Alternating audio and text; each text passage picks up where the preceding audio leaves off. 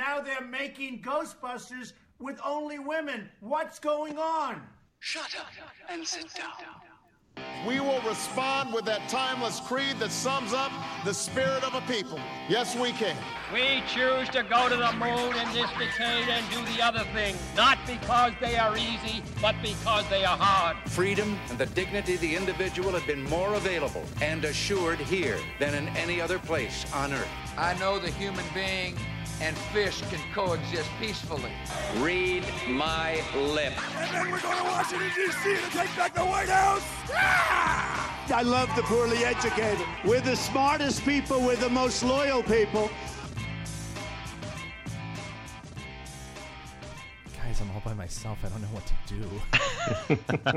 do. It's so lonely. How's it going, Nick? I'm good. How are you guys? We're good. It's good. Guys, it's Barstool Politics. I'm your host, Nick McGuire. Joined as always by Dr. Bill Muck from North Central College and Dr. Phil Barker from Keene State College, who neither of them are with me today. They're out traveling. They're in New York City. The Big Apple, as some people call it. Together. Yeah. It's terrifying that the two of you are together. Mm-hmm. Oh, God. Another fun, busy week, though. It was. There was a lot of big news this week. Terrifying. One of the two. Yeah, absolutely. Yes, the resurgence of the walrus comes to mind. The mustache is back. Oh boy. I mean, that's Who else? Wait, what? Oh, I know the walrus, the mustache, all of it. It's big news, right? Yes. We're talking about John Bolton. Yeah, he's a lot of people are scared. I happen to be one of them. I think you guys are probably in the same boat as well. Yes, very scared. Might as well start with that, I guess. All right. Actually, so let's remind. Wait. Yeah. Before that, shameless plugs, which we never remember to do. If you guys like the podcast, you can find us on iTunes and SoundCloud and Stitcher and Google Play Music and a bunch of other podcasting platforms. Review us and share us through iTunes. You can find us on Facebook at Barstool Politics, Twitter at Barstool Paul, P-O-L, and look up any of the beers that we try on the Untapped app that you can download both on iOS and Android. So I think that's all the plugs. So I'll say it again at the end. Yes, now we can talk John Bolton. So on Thursday evening, the president announced that he was replacing his national security advisor, H.R. McMaster, with John Bolton. John Bolton served as UN ambassador during the George W. Bush administration, and more recently has been serving as a Fox News contributor. But you will most likely remember him as the owner of the finest diplomatic mustache since Archduke Franz Ferdinand. It's epic. Yes, it would be fair to say that Bolton's appointment, which does not require Senate confirmation, has terrified many in the foreign policy community, both liberals and conservative. Bolton is well known for his hawkish foreign policy views, including being one of the most forceful advocates for the 2003 Iraq War. He continues to argue the U.S. made the right decision going into Iraq and has since argued for military action against both Iran and North Korea. Less than a month ago, Bolton had an article in the Wall Street Journal titled "The Legal Case for Striking North Korea First." Conservative columnist George Will had an article this Sunday in the Washington Post in which he called Bolton the second most dangerous American behind only Donald Trump. Unlike many other Trump appointees, Bolton is smart, strategic, and knows how to get things done. Trump is in the midst of a major administrative overhaul, and it's hard to argue that any change is bigger than the appointment of Bolton. I don't know, guys. Reactions, thoughts? Nick, you're a little terrified. Phil, where are you at? I'm a little terrified too. So, I mean, there's a couple of angles to this that I think we should talk about. One of which is that we should talk about Bolton and how he's concerning. But Bill and I were talking right before we came on about how there's a trend in that this is the fourth or fifth now major figure within the Trump administration that has been ousted in the last 3.5 weeks. And as we were coming on, the Veterans Administration leader has now been fired and replaced by Trump's physician. But it feels like this kind of fits into the Bolton thing. It feels like early on there was, you were saying, Bill, the split between kind of the career professional people and the kind of nationalistic kind of right-wing guys. And they've kind of all been ousted and they've all been replaced. It seems like with just people that Trump knows or likes. Like, it doesn't feel like there's like professionalism, or it doesn't feel like they're crazies in the Steve Bannon kind of sense, but it doesn't feel like they're, I don't know. And so in the context of Trump, like, you know, we talk about him being the second most dangerous person in the U.S. with Trump, with the sort of scholars or the people who know what they're talking about gone, people like Bolton who come in who are a little bit, I don't know, more ideologues. That's how they get so powerful, and that's why this is so concerning, I think. Right? Yeah, absolutely. Nick? Yeah. Yes, I agree with all of those statements that you made. It's the fact that he made his bones trying to get the U.S. or being in favor of invading Iraq in the early 2000s, and then standing by that statement and that stance when pretty much every reason that we went in there was either falsified or was completely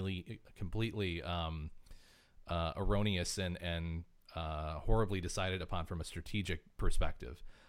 That's really, really worrisome, especially at a juncture where we're talking about potentially meeting with the North Koreans, and then now China gets involved, and then he's still trying to make a point that a preemptive military strike on a country who is immediately next door to one of our biggest trading partners and diplomatic allies, and then also next door to the second largest economy on the planet who happens to be in their corner, that's really, really concerning to me.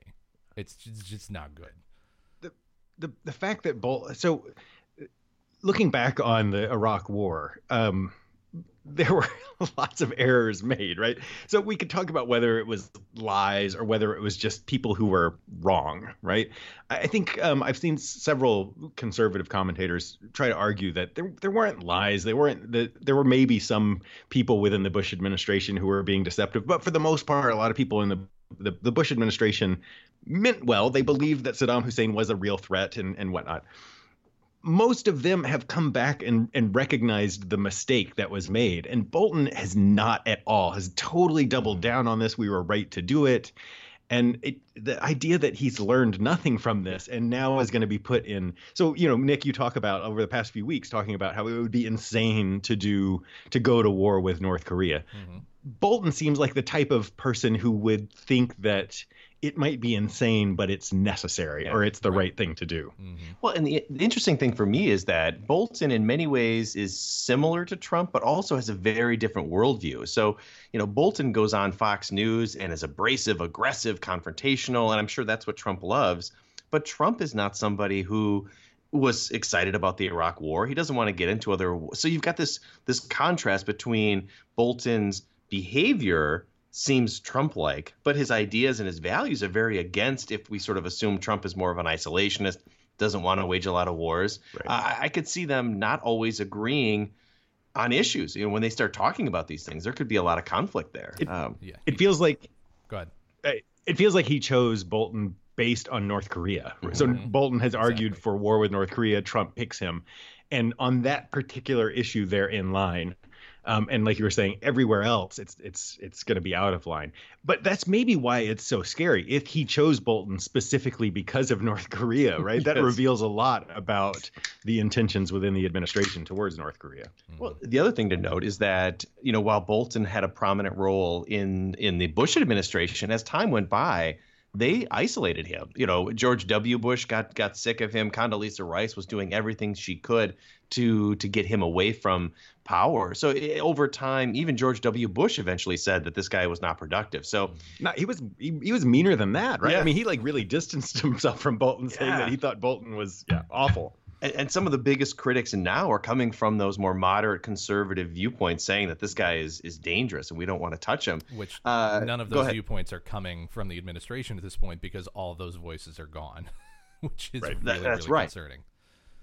Colin Kahl, who was the national security advisor for Biden during the Obama administration, came out and basically tweeted something. He said, "We're all going to die." And, you know, this is over the top. All right, just calm down.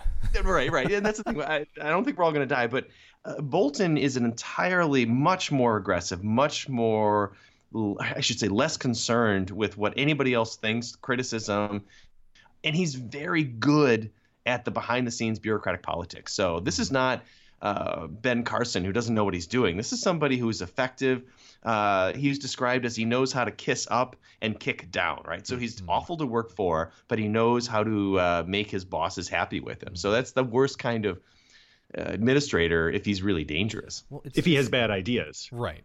Which I would imagine he was. I mean, we've been talking about over the past couple weeks that there's actually, regardless of whether or not you agree with the rhetoric that's been, kind of put out towards North Korea regarding their behavior, there's something happening where they're trying to reach out on a semi-diplomatic level, whether we're talking about the U.S. or China at this point, and that seemed productive. And now we have this, all of a sudden, this, mustached monkey wrench thrown into the mix that just didn't need to be there. Another one of those things where you just look at it and you almost think that the president goes, you know what? Let's really, really just fuck with people for another week. I've got a really good one. Let's see how this goes. Right. It's bizarre. He's extremely intelligent, which I guess could be an asset, especially in the administration now where a lot of that, institutional intelligence is gone. But if he starts playing around with his own agenda and Trump agrees with it, that's not a good combination. And I think his perception of negotiating with North Korea is that we should negotiate with North Korea to tell them to get rid of all of their nuclear weapons. That's the extent of the conversation. If you choose not to accept our position, then there might be some bombing. I mean, that's negotiation for him. It's the Iraq War game plan, right? Yeah. It's being rolled out again for North Korea. Yeah, he is. He's terrifying in that way. And you would think that to go back to your earlier point, Phil, that there would be learning.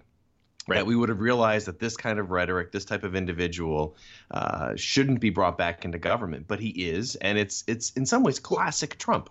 Yeah, there has been learning, right? Everyone else has learned, right? When you read Max Boot, when you listen to George Bush, the other people who were leaders in that administration with him have learned, and they have pushed him out, and they have disowned him. So the people who have experienced this did learn. It's that he doesn't care, right? Bolton is he's in line on this one particular policy issue. He's on Fox News. He's, a talking head. That it's like it checks all the boxes. I think it's fair to say that Bolton will be effective. I think the Iran agreement is likely to get torn up now, right? I mean, Trump is against that. Bolton's against that. So he's going to find ground to do that. The question is what happens in North Korea. I would hope that Mattis, he's the only adult left in the room now is Mattis to say that this is incredibly dangerous. Mattis apparently was against the appointment. He has to be terrified to think that he's now surrounded by these more extremists, and he's the only one with a more traditional view of U.S. foreign policy. I don't think we can – there is some hyperbole going on out there, but I don't think we can exaggerate the threat that Bolton poses right now. So So I think Trump is susceptible in the sense that, again, whoever he talks to last, it has the biggest pull with him. So if Bolton has access, he has the ability to sway Trump. But the other thing about Trump is that, as it's become clear in the last few weeks, he is not afraid if someone disagrees with him or is unpopular or doesn't fit with kind of how he views things, he'll oust him. So I think there's also the very real possibility that Bolton's going to be a 2-month appointment, right? Yeah, so if that's the case, I don't know. Do you see Bolton fitting in and gelling in a way that he has that influence, or do you think do you see him rubbing Trump the wrong way in a way that leads Trump to ditch him?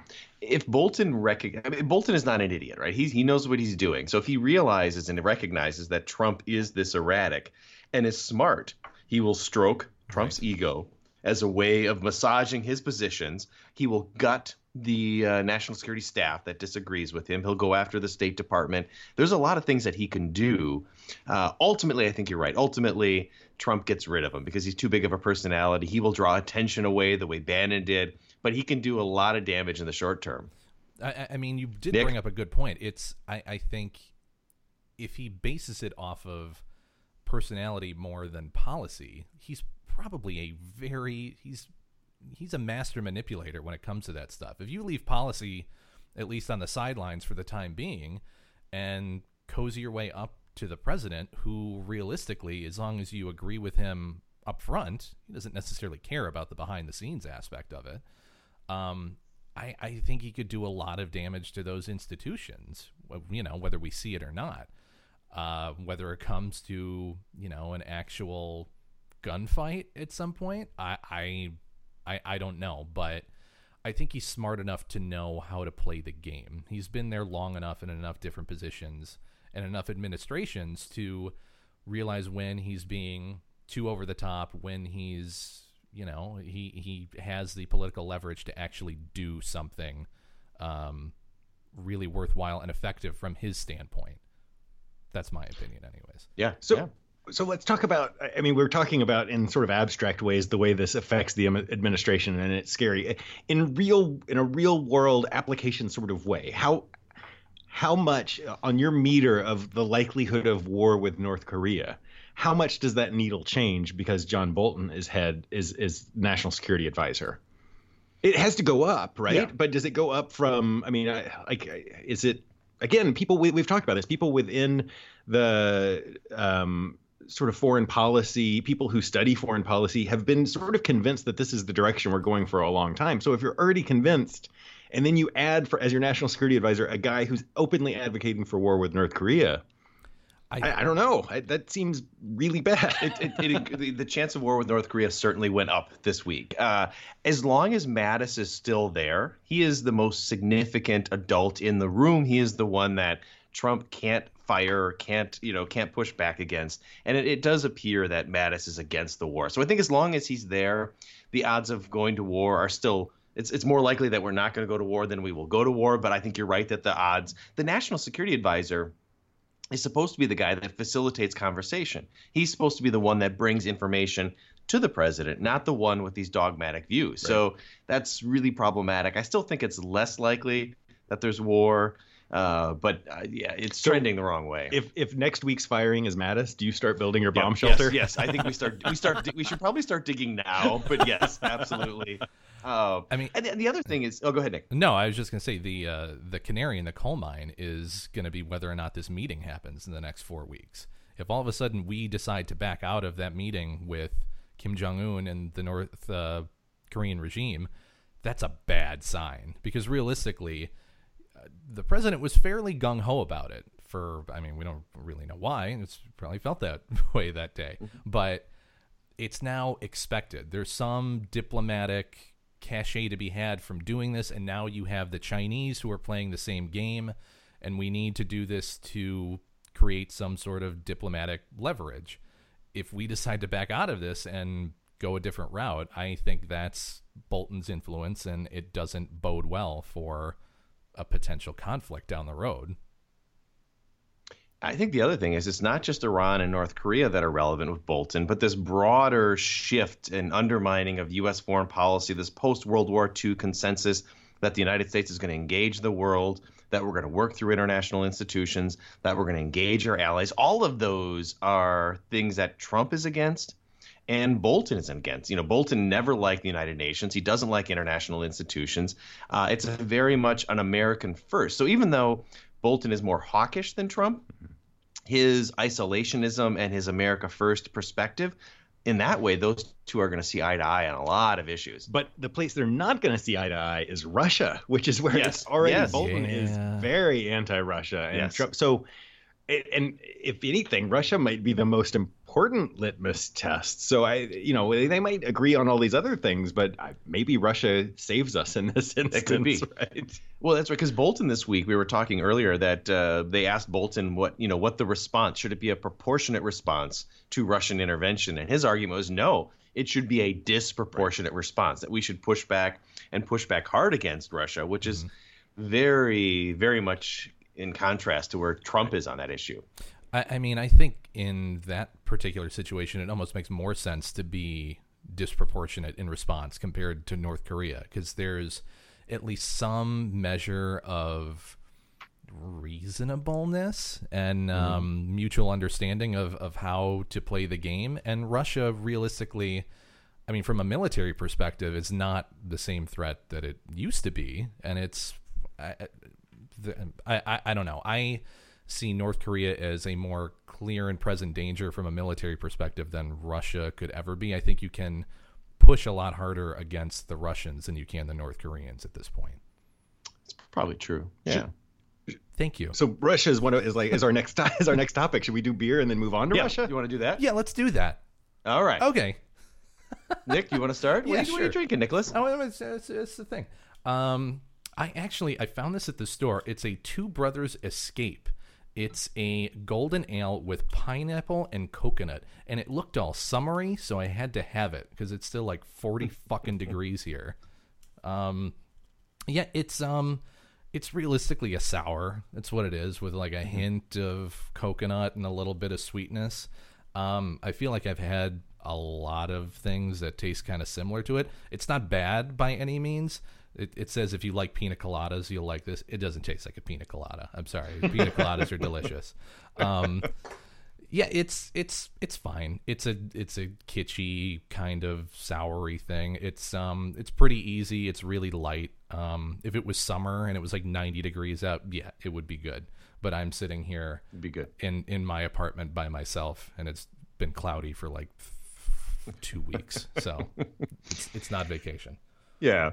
Well, now that we're out in New York, we wanted to have some New York beers. And so our first beer that Phil and I tried was a Greenpoint beer, which is out of Brooklyn. And it's titled In All Fairness, which is a dry hopped Kolsch style ale.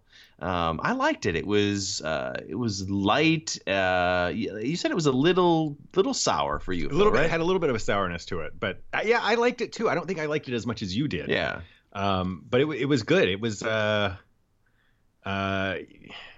I don't know what did you like about it? Well, so it was hoppy, right? Yeah. So a lot of the Kolsch's, you don't have that hoppiness, and even on the description on the back, they say this really isn't a session IPA. This is a dry hopped Kolsch. Trying to draw that distinction there. So it was a good summery beer that had a little bit of hoppiness to it. So it was solid. I liked it. I would drink more of it. Yeah. Our second beer, Phil. I would drink more. Our second beer is appropriate. I didn't even notice the name of this beer until just now. Did you notice the name of this beer? No. So this is from Gun Hill Brewing Company, which is in Bronx, and the name of the beer is Fog of War. Oh my goodness! Fantastic. We should have started with that. I know, but here's where this turns. I would not think that a beer called Fog of War would be a fruit smoothie IPA, which is what this is.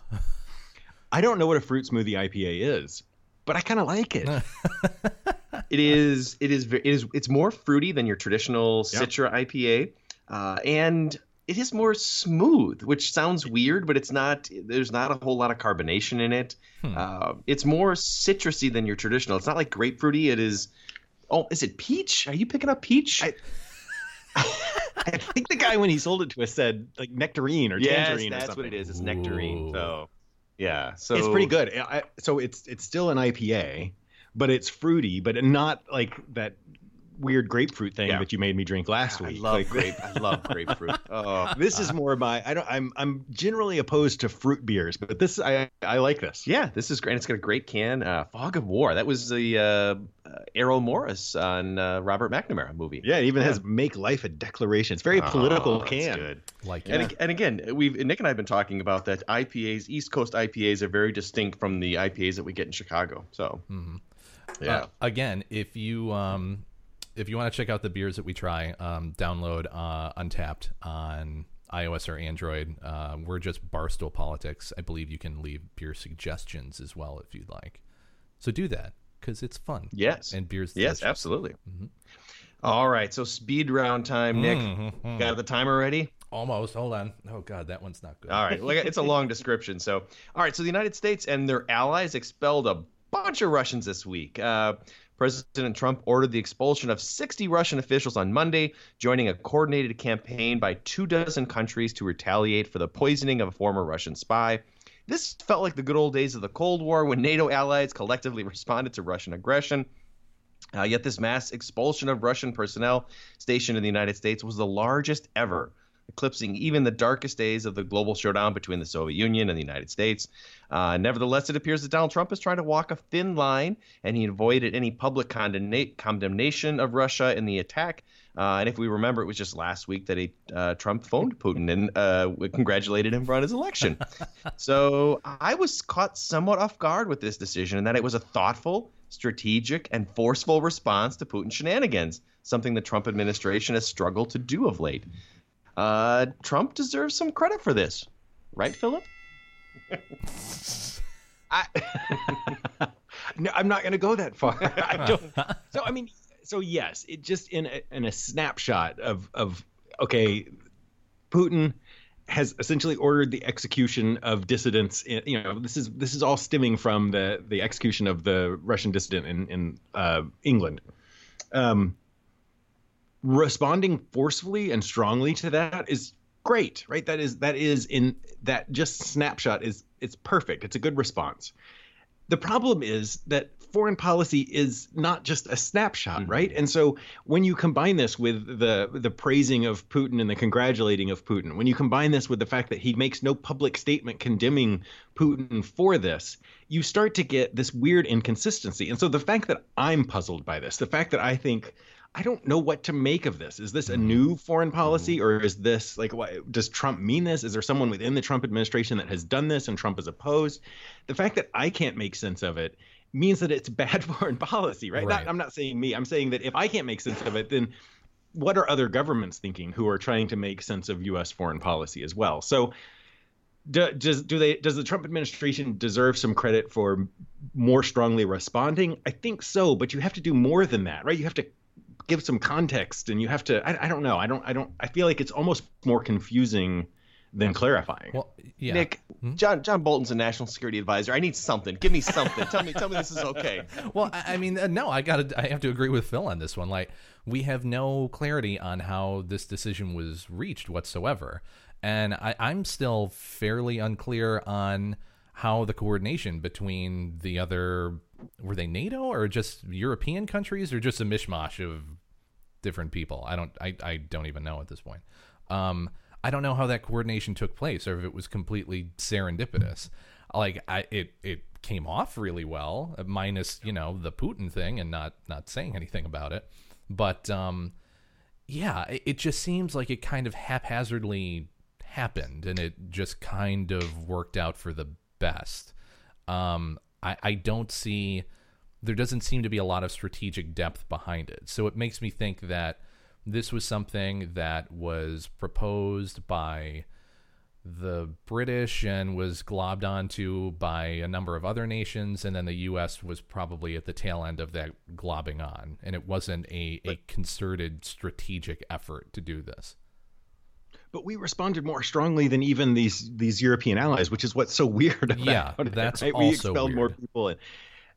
Yeah. The other thing, I'm going to defend the Trump administration a little bit here. Go, girl. The UK reached out to the United States and said, we need your support on this. And then Trump went around and called allies and said, we need you on board. So, I'm talking like an idiot saying, I don't know how the hell any of this shit happened. And you apparently have all the details. So please enlighten us. Well, it may have only been because he was afraid of going alone. Trump may have been afraid, if I go after Putin without having support. So it still may be a self-interested action. But the fact that this is suddenly a coordinated effort where the United States is bringing on these traditional allies to say that what Putin is up to is inappropriate, it has to happen, right? Somebody's got to push back against Putin. I think we can go further, to your point, Phil, and we can have a more coherent foreign policy, but I was glad at least there was this one tiny victory. Well, and I think another aspect to the story that we can talk about is whether or not has Putin finally gone too far, right? I mean, he was so blatant. Yes. He's poisoning people, Phil. Well, yes. But the question is not whether he's gone too far for your moral sensibilities. The question is, has he gone too far for the international community? And so, I don't know. It feels like that he's all of his shit for the last 15 years. There's pushback, but this feels somehow a little different, and I don't know if it was so blatant the way that this was done, the way the Russian embassy was tweeting about it. It feels like he almost got too cocky, right? Yes. And I kind of wonder if maybe this is a turning point in some way. Bullies respond to being pushed against, and Putin is a classic bully. So no, I think that's why this was so important. And again, I think you guys are both right in that it's not going to change Putin's behavior. Trump still needs to directly be more forceful, but it was a step in the right direction. It's I mean, you look at it from a domestic perspective, talking about Russia, the narrative is the complete opposite. The expulsion of the Russian diplomats and nationals was coming on the heels of that was it a collapse or a fire at that mall in Siberia? Where it was like 30 people or something died.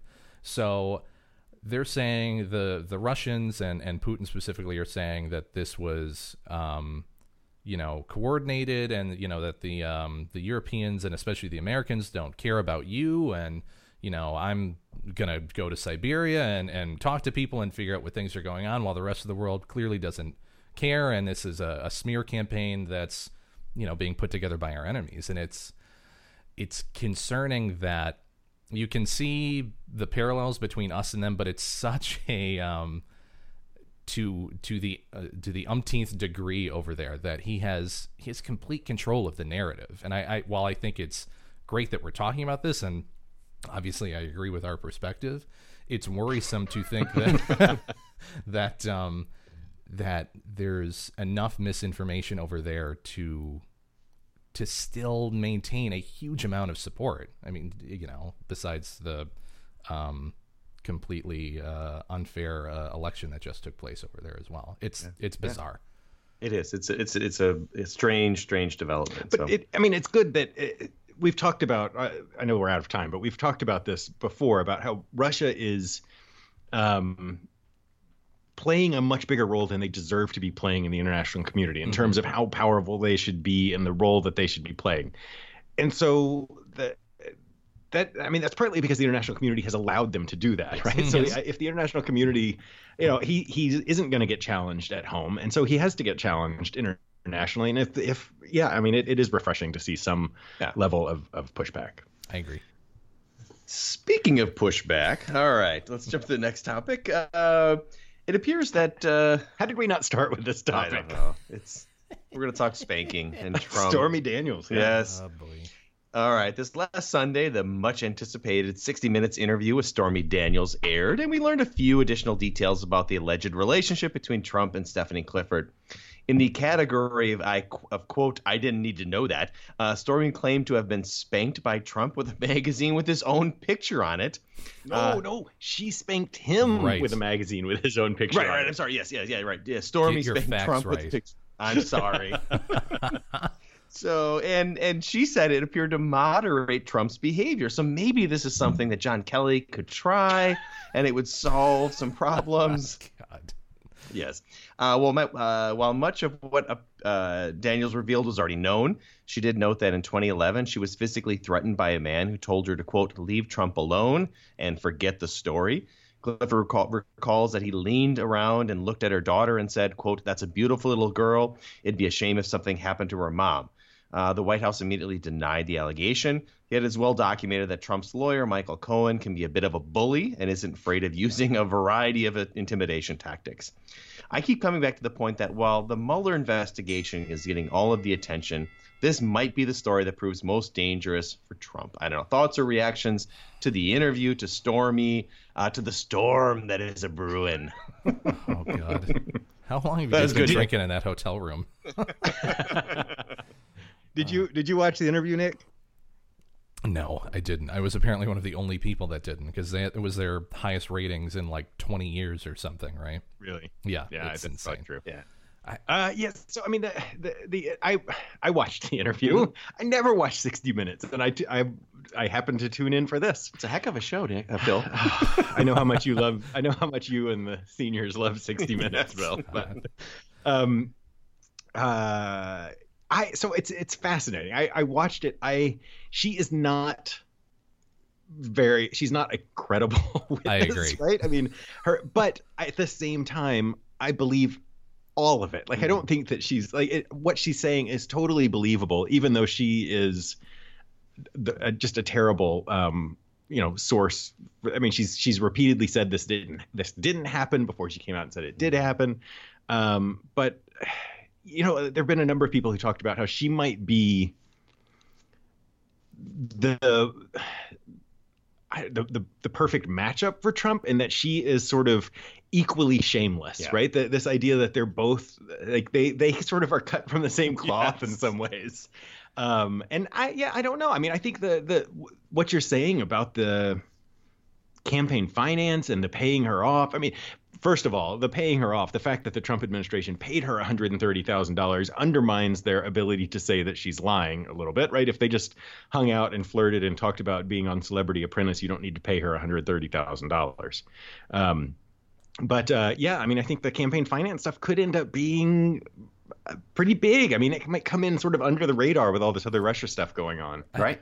What's the likelihood that we actually see evidence of that, though? Like, really? I mean, that's the only way that this story means one small pile of dog shit. Like, it means nothing until that day comes. But I think that's why this is. I think that's why this is maybe what I don't know that it's not. It's certainly not bigger than the Russia scandal, but it might bring Trump down. Yeah, consequentially, it could. Because there is a paper trail, because they have this document that was signed, that because Trump's attorney has admitted to paying $130,000 out of his pocket, that there's pretty straightforward connections between this and campaign finance law in the ways that the Russia thing isn't as clear cut. Yeah, I think that's a great point. If they link Cohen to this individual who came up and threatened Stormy Daniels, it's over, right? So suddenly you've got a president who is using intimidation tactics, unless they can argue that Cohen is so separate and he did this on his own. I think there's a lot of potential there. The other thing that strikes me is that Trump attacks everyone in Twitter. That's his MO. That's what he does. Whoever his opponent is, he attacks. And this has been much talked about, but why isn't he attacking Stormy Daniels? It's so strange. Hasn't tweeted a thing about it. Yes, he attacks the Mueller investigation. He attacks everybody, Hillary Clinton. There's something, and it could be the potential legal ramification, who knows what, but he is being so reserved and calculated, and that's not Trump. So it suggests to me there must be either something really big, or it's too much to say that he's changing his MO, that he's not going to use Twitter to attack people. It just strikes me as strange that of all the people he hasn't attacked, it's Stormy Daniels and Putin. It is weird. I mean, we've talked about on this podcast a number of times that he is essentially, a reaction machine or whatever reflex machine, right? That he's trademarked Phil Barker. I can't even remember what it was, but it was my idea. I mean, people attack him and he lashes out, right? Whether it's during the campaign when you have these Gold Star families, whether it's like people who are like American institutions, John McCain, and like stuff that it would be insane to do. But Vladimir Putin and a porn star should be the ones that should be easy to lash out against, and nothing. And she embarrassed him, right? I mean, the other thing is, so in this interview, she talked about that she didn't want to have sex with him. Right. It wasn't very good, right? I mean, so these are things that are shaming that Donald Trump, he hates when that kind of attack occurs. So this would be the normal thing where he would lash out, and he's saying nothing. This is really bizarre for me. And the lawyer, Phil and I have been talking about this the last couple of days. The lawyer for Stormy Daniels is brilliant. Every day he brings this. He's on every single cable news show. Every day there's a new legal filing. He is keeping this in the news in a way that the Trump administration just wishes it went away. Does it go away? I don't know. Nick, you have a better sense of porn stars. No, like stories and whether they're going to stick around in DC. Sorry. I mean, this feels like even though the Trump administration is doing everything right and Trump is trying to not engage her, the lawyer and Stormy are being very savvy about keeping this story in the news.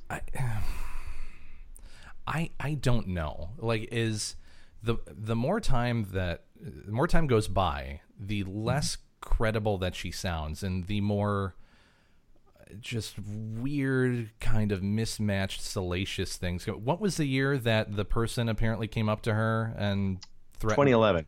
Like, why? What would be the purpose of doing that at that point? Like, I'm assuming That's a good question. Yeah. The timeline doesn't make sense, and it sounds like something she saw in a movie, and it's just bizarre. Like, something about it seems off, which is hilarious to say in the context of what we're talking about. But I think they're trying to keep a story going that people are really interested in because it's tied to Trump, and that's about it. You can say that he's a scumbag and he cheated on his wife and all of that mishmash of shit that everybody talks about already. But to tie it to him from a campaign finance perspective, I think they're going to be hard-pressed to actually tie it to him. And for the time being, she's getting a lot of business out of it. She's doing events and signings and interviews and making a lot of money that she wasn't previously. Right. Not saying that it couldn't be true. It just seems... I don't know. It just seems weird to me. I don't necessarily believe it in the complete context that they're presenting it. Sure. So it is very bizarro world. Again, that there is a back and forth between a porn star and the president's attorney on national TV, and everyone's just kind of watching for the entertainment sake. Like what the hell? Like what? How is?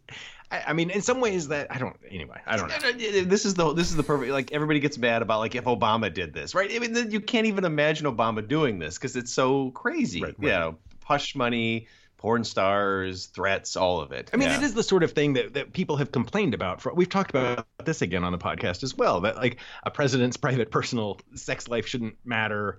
Or should it matter? But it's one of those, like, where a classic stance has been flipped, and that all of a sudden Democrats are saying a president's private sexual life should matter, and conservatives are suddenly defending the president. Right? And it's just weird. It's just another way the Trump era is weird. Yeah. Well, this leads into our next topic. Did you guys know that Phil Barker is now leading Trump's legal team? So on a related note, while Trump's legal worries grow with both the Mueller and Daniels cases, his personal legal team has shrunk to essentially just one member, and he's struggling to find any top lawyers willing to represent him. While working for the president is usually seen as a dream job, a number of leading white-collar lawyers in Washington and New York have repeatedly spurned overtures to take over Trump's defense. This might have something to do with the fact that he often ignores his lawyer's advice, has a history of not paying his legal bills, and looks to be guilty sometimes, right? Sometimes. That is hearsay. Yeah, just this week, his longtime lawyer, John Dowd, stepped down when he learned Trump was hiring Fox News contributor Joseph diGenova and his wife. Well, apparently, once Trump got a look at diGenova and his wife, they met personally. He thought they looked a bit disheveled and not as good as they had looked on TV. So he decided he wasn't going to hire him. John Dowd was already gone. This leaves the president with just one personal lawyer, Jay Sekulow, who is a constitutional lawyer with no real criminal experience. During Watergate, Nixon had some of the best legal minds at his side. Do we think Donald Trump is well positioned to take on Robert Mueller alone? I don't know if this is going to last 5 minutes.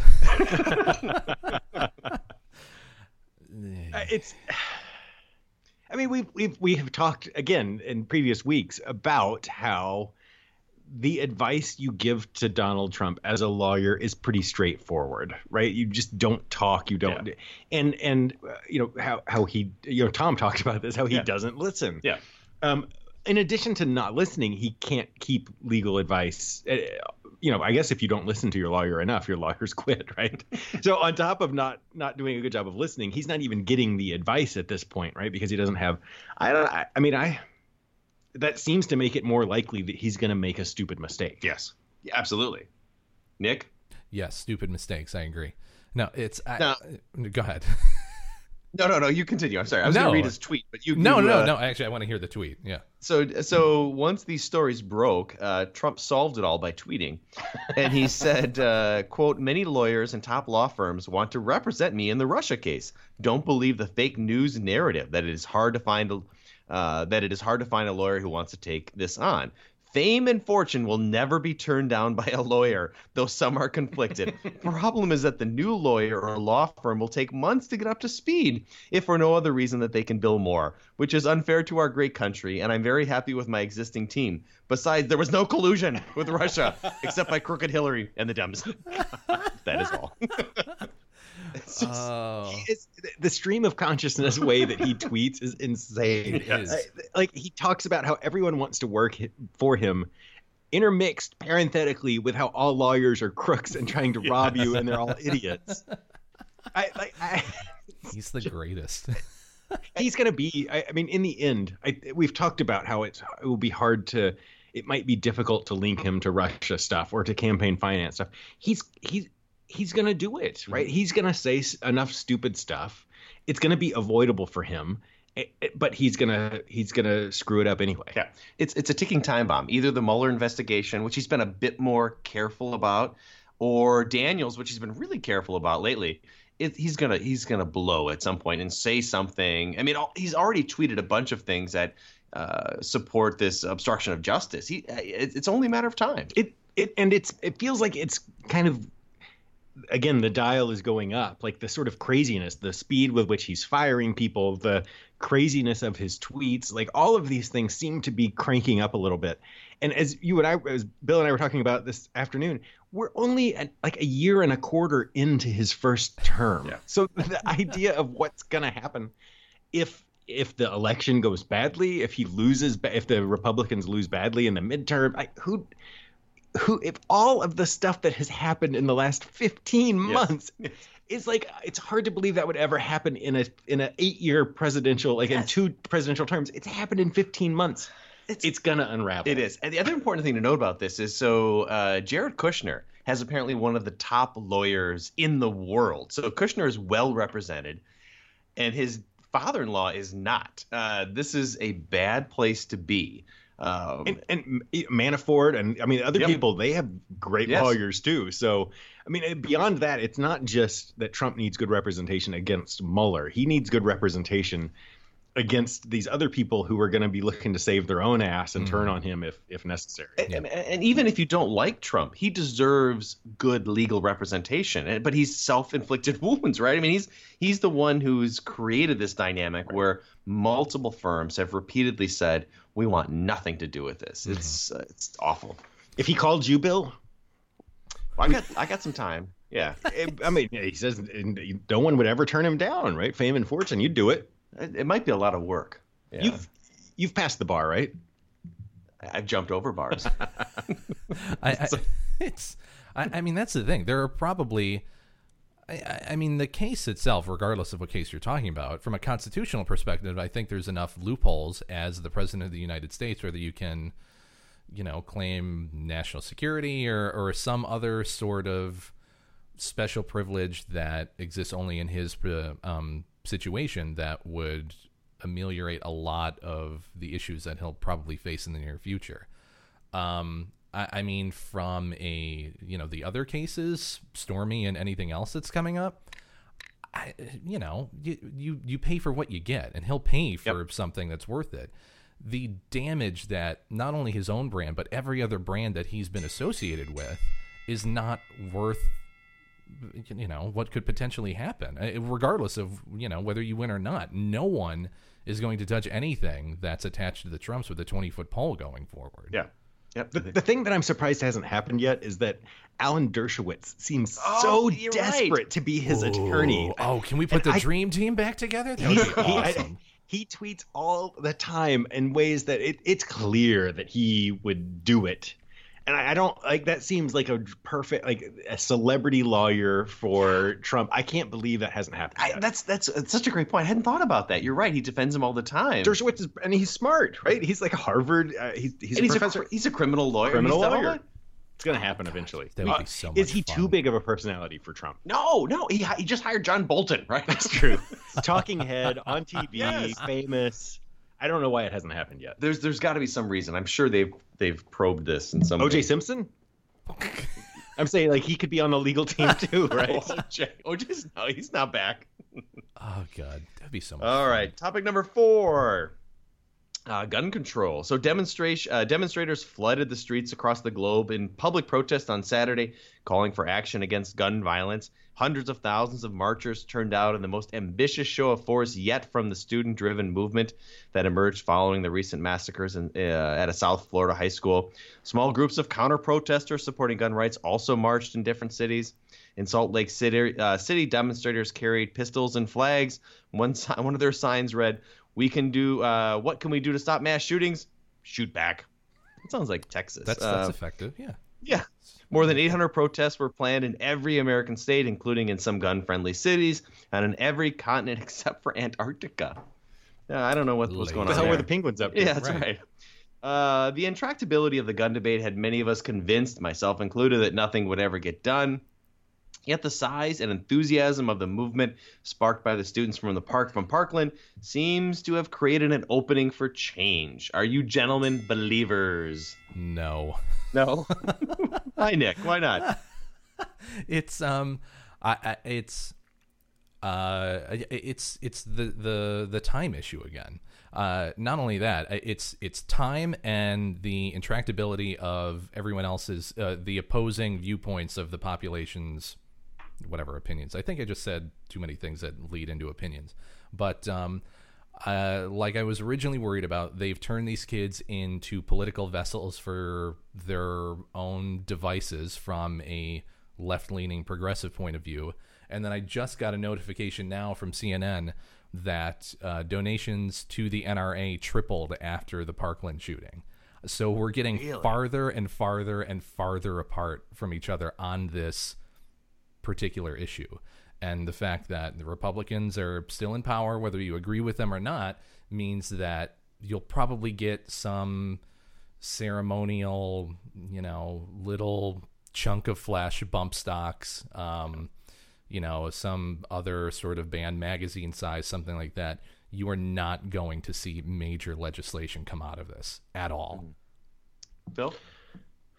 I'm more hopeful than Nick, but I think that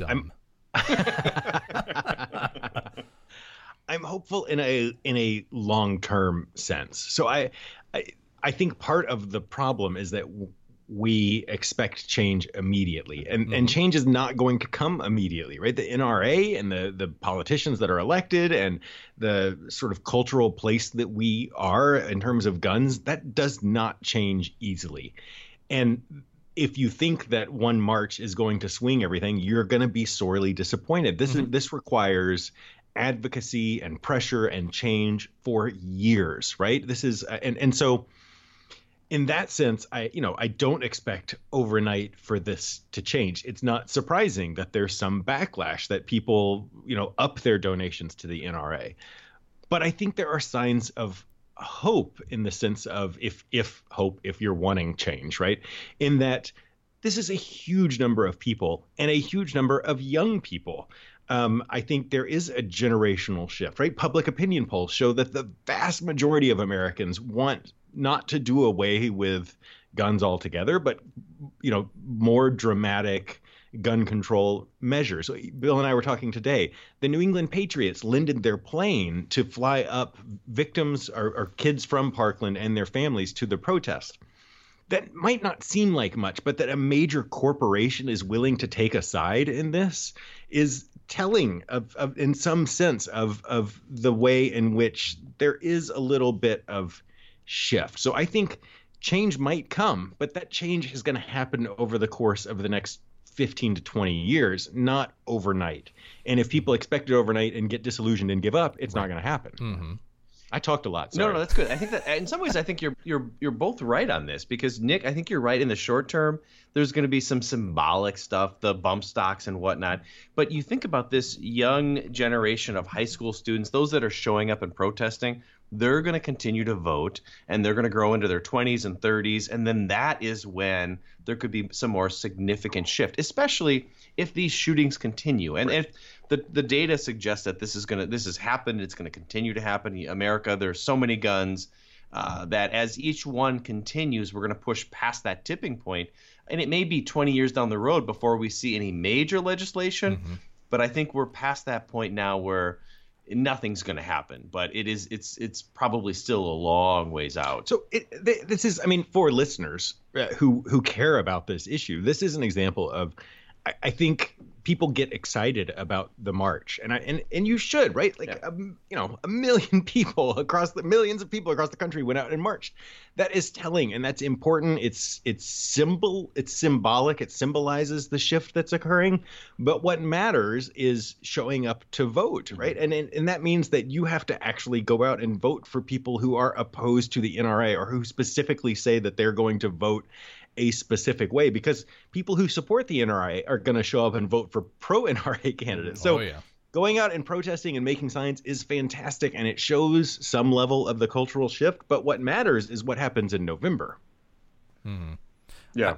I don't know. You might be right that we see some sort of major shift in the next few decades, but I don't know that there's enough, and it sounds horrible, that there's enough death and carnage on top of each other to mount that kind of change. This isn't Vietnam. There aren't tens of thousands of people dying, every year or something like that. And in my opinion, it takes something of that level to see drastic, fairly quick change. I think there's enough time between these instances where political motivations get involved. You have enough time to regroup and rebrand and change the narrative and gather enough support from the opposition to really hamper any sort of effort to make significant change. But I'm saying this, and I'm being pessimistic. I don't agree with it. I would love to see some sort of fairly not drastic, but fairly, meaningful shift over the next few years. I hope I see that. I just don't expect to see that. So, how about that? I do think that the onus now shifts to the NRA to amend their position, because I think long term, if they continue to have this more extreme view of guns and gun regulation, they're going to be in trouble. They've got to find a way of having a more sensible position. Agreed. And if they do that, then the conversation might evolve in a certain way. But I think you're right, Nick, that this isn't Vietnam. But for many young people, in their teens and early 20s, this may be the formative political issue for them. Sure. And that may stick. And then that should scare the NRA to say, like, we have to support some kind of regulation.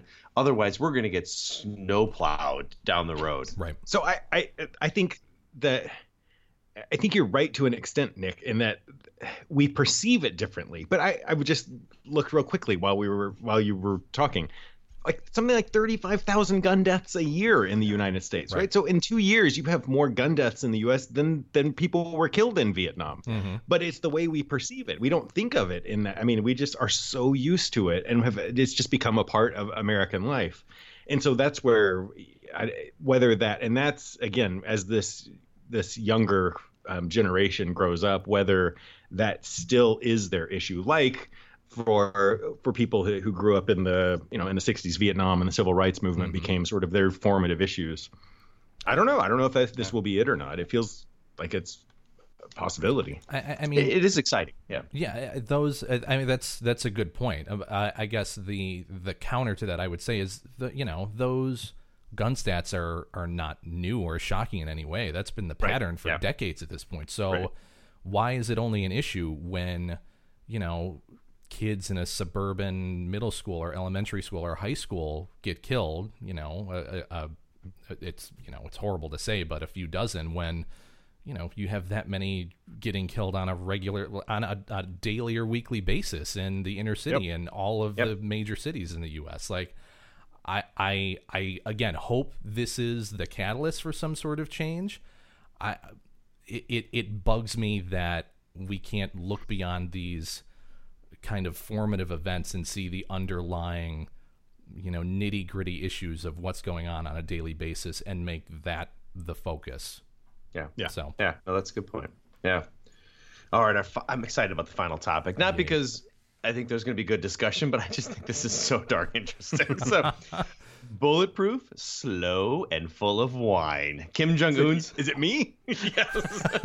Kim Jong-un's mystery train A mysterious North Korean train made its way to China this week, leading some to speculate, which actually was the truth, that Kim Jong-un had made a secret diplomatic visit to China. While we don't know a lot about the visit just yet, here's what we know about his awesome train. Each of the carriages is bulletproof, making them thousands of pounds heavier than the average train. The additional weight translates to a slow ride. The trains are estimated to reach a maximum speed of just 37 miles per hour. You could almost run faster than that, Phil. In Kim Jong-il's time, according to a 2009 report, 100 security officials traveled in the advanced train, searching for bombs and other threats and testing the safety of the track. Additionally, military helicopters and airplanes would fly ahead to provide more security. 20 train stations have been built across North Korea just for the leader's personal use. On the train, Kim's father could order any dish of Russian, Chinese, Korean, Japanese, or French cuisine. Mr. Kim insisted that live lobster and other fresh delicacies be delivered to the train as it crossed Siberia on trips to Russia. Cases of Bordeaux and Burgundy wines were flown in from Paris. When bored, Mr. Kim relied on a group of female entertainers known as, quote, lady conductors to serenade him in Korean and Russian. They are the greatest All right, now here's the question. people ever. Yes. So, gentlemen, if given the option, would you prefer to share a couple of Filet-O-Fish with Trump on Air Force One or slow ride it through the Korean countryside, enjoying the world's finest wine and cuisine with Kim Jong-un and his bulletproof mystery train? I would give up my U.S. citizenship now to be that person. So you're voting mystery train? Yes, mystery train, please. Yes. Bill Barker. Well, if I had to prefer a means of transportation, that sounds pretty fantastic. Yes. But what a dick! Yes. No, I mean, I think I would choose the Filet-O-Fish with Trump. At least he's democratically elected, and it would be over quick. And it's the most American of American meals that you can have. That's true. Air Force One is pretty fancy as well. But I don't know. This is. Go ahead. What? I don't even know where. Why not just fly somewhere? Why travel 30 miles an hour? The Kim Jong-il and Uns are afraid of flying. So No, go ahead. And I don't think North Korea makes the best planes. So that's true. They make a solid train. Yeah. I'm honestly a little surprised that there are train tracks that connect with neighboring countries out of North Korea. Well, I mean, you heard the cuisine. It's nothing but communist countries on there, besides Japan. And France. For some reason. And France. Yeah, I said communist countries. Yeah. So wait, your point holds. It's just, like, they're just such. It would be so much fun being a dictator, but they're just such assholes. Yeah. Like, you're going to create 20 train stations just for yourself. It's insane. But it sounds fun. It would be lady conductors. It would make him an asshole if he were like the king of Saudi Arabia, well, any country, right? But the fact that he is like leading a country where people are starving to death and there is no money, and that it just makes it exceptionally that much worse. Yeah, and as bad as I think Donald Trump has been as a president, he is not Kim Jong-un in terms of that kind of excess. No, and not that distinction needs to be please. maintained. And the other interesting side to this is the fact that Kim Jong-un felt the need for the first time as leader to leave the country and have this diplomatic conversation with China. He's feeling some pressure. That's remarkable to me. He hasn't left North Korea prior. 7 years as leader. Mm-hmm. Why would you? There's so much there. You can just ride around on your train like forever. You have You have live lobster. Damn it! Yeah, you're fine. Right. Why the secrecy? Like, why? I mean, once he made it to China, it made the news that he was there in meeting. Why was it so quiet the lead up to this? If you're in the United States and Kim Jong-un is on a 37-mile-an-hour train. Good point. This is pretty easy to take out. Yeah, you could ride a moped up next to it. It'll be fine. So Air Force One, when it is in the air, if somebody launches a missile at it, it has like heat-seeking things to divert the missile. A 37-mile-an-hour train, that's on a fixed track. Yes. Yeah. Well, and then the South Koreans are saying they have a hit squad ready to go get him too. Like it's not. Yeah, I understand. Yeah. The secrecy, I completely understand. He's one of the most hated people on the planet right now. So it does sound fun. What do you think? What do you think they're talking about? I think that North Korea wants to continue to keep China and South Korea somewhat pulled away from the United States, right? And so there's no way North Korea gives up their nuclear missiles. I will not believe that in any way, shape, or form. Mm-hmm. But if they can continue to have a good relationship with China and continue to have a good relationship with South Korea, it makes the United States' job of trying to coordinate against North Korea more difficult. So that's my thought on all of this. Mm-hmm. You assure your allies. John Bolton will solve it all. Yeah, that's right. That's right. Yeah, as much as you make fun of the North Koreans, they're very strategic and know how to play the game, especially right now. Bringing in China at the last minute after Trump said that he would meet with the North Koreans, that's a huge move and re-solidifies an alliance that was kind of teetering. Mm-hmm. China was agreeing to more forceful sanctions against the North Koreans, and trade was dipping, and they were a thorn in China's side. So re-solidifying that is, it throws another monkey wrench into the system that wasn't there before, and to pull them away from that is going to be very, very difficult and have any meaningful diplomatic change happen. So yeah. North Korea is a rational actor, and they're behaving in rational ways. And I'm not, I don't know. I think very little is going to come from any kind of conversation between the United States and North Korea, but they're behaving strategically. So. We just finished a story about a super heavy 37-mile-an-hour train with live lobsters and lady conductors. Mm-hmm. And then you talked about how North Korea is rational. Yes. I totally agree with you, but it's just a good contrast. No, that's right. Oh, this is fun, gentlemen. This is a good one. Yeah, guys, like we said at the beginning, if you like the podcast or want to leave us questions or suggestions or talk about beer, you can find us on iTunes or SoundCloud. Like us and share us on iTunes. That's how we help to make this grow. Facebook at Barstool Politics, Twitter at Barstool Paul, P-O-L. Beers We Try you can find on the Untapped app on iOS and Android. And then other podcasting platforms, Stitcher, Google Play Music, pretty much anywhere where you can find a podcast, you can find us. So share us with your friends. Blueberry. I forgot Blueberry this week. I'll put a different one in there next week when I look at it. Anything else, guys? No, we're good. Awesome. Have fun out there. We'll Thanks. do. You have fun, Nick. Yep. Talk to you guys next week. Cheers.